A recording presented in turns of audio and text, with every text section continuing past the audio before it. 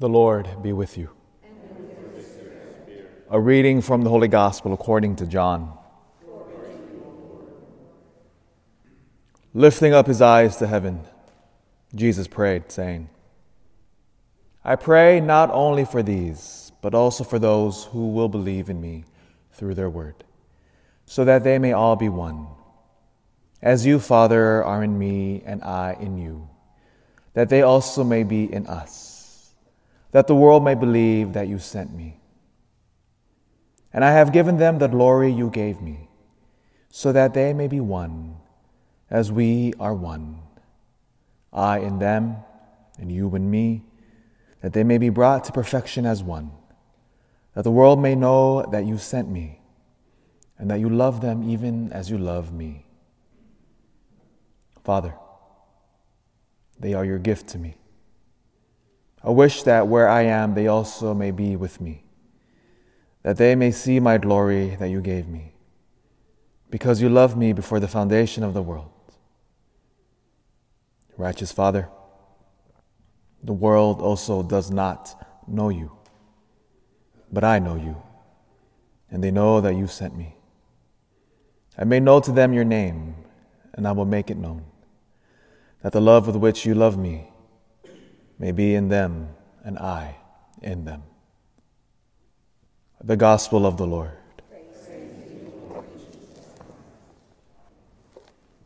Our faith formation program, yes, it's drawing to a close, the end of the school year for us.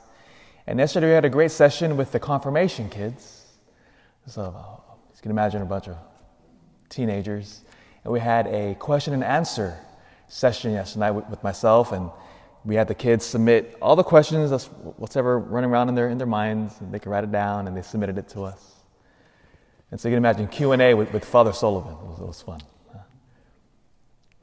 Ask anybody who was there, you can tell when the room shifted and what topics was on their hearts. You can tell the shift came when we started talking about human sexuality. Again, why? Not only because they're teens and at that age, their bodies are changing and whatnot. I mean, we all go through that, but no. I think it's because of the culture as well.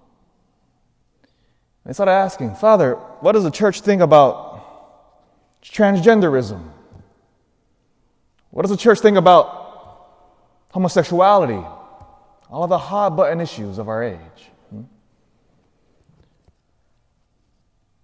I can see in their minds because the presupposition that they were coming from was that the church is mean.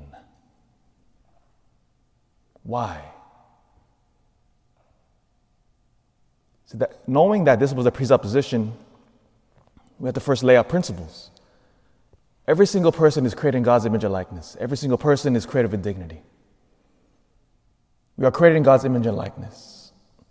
Our createdness as male and female from the very beginning is rooted in our identity as sons and daughters of God. So I wanted to lay that out for the kids first. At the heart of it was, what is the meaning of our sexuality? So I try to contrast that with the beautiful church's teachings versus what they hear in the world. Because we laid out, what is the purpose of our sexuality?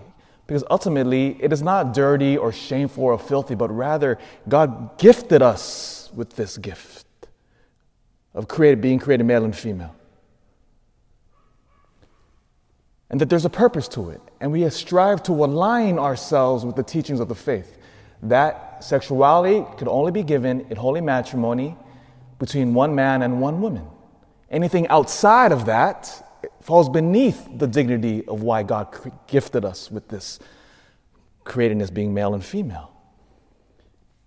And so you can see their little minds trying to wrap their minds around this, because what does the world tell us? There is no meaning to human sexuality. It's whatever we say it is. And so to hold that gift, to hold the line of the church's teaching versus this permissiveness of the culture, they're told the church is mean because of that, because we don't allow the wide range of behavior that's out there.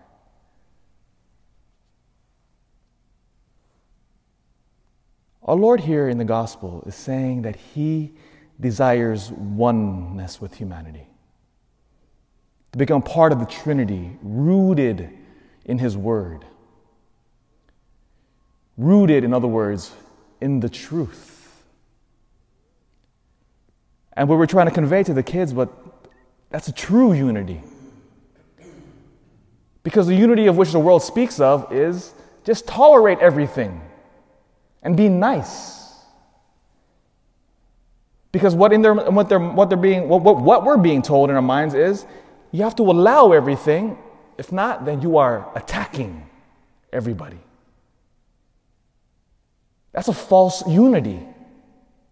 Because it's not rooted in truth, but rather it's rooted in subjectivity, rooted in everybody's own individual version of truth. And that could never bring us the deepest happiness, the deepest joy of what we're created for. And it's an uphill battle. Because if you think about it, those kids in there, it was about 100 teens. We have 1 hour with them in a week. And if they come to Mass with one of my homilies, maybe a 45-minute homily during Sunday, right? But imagine that sliver of time we're trying to proclaim the truth versus 6 to 8 hours in front of their screens. Do you see that battle that we're facing? But joy. Because we can read what St. Paul in the Acts of the Apostles did. He heard the Lord's voice.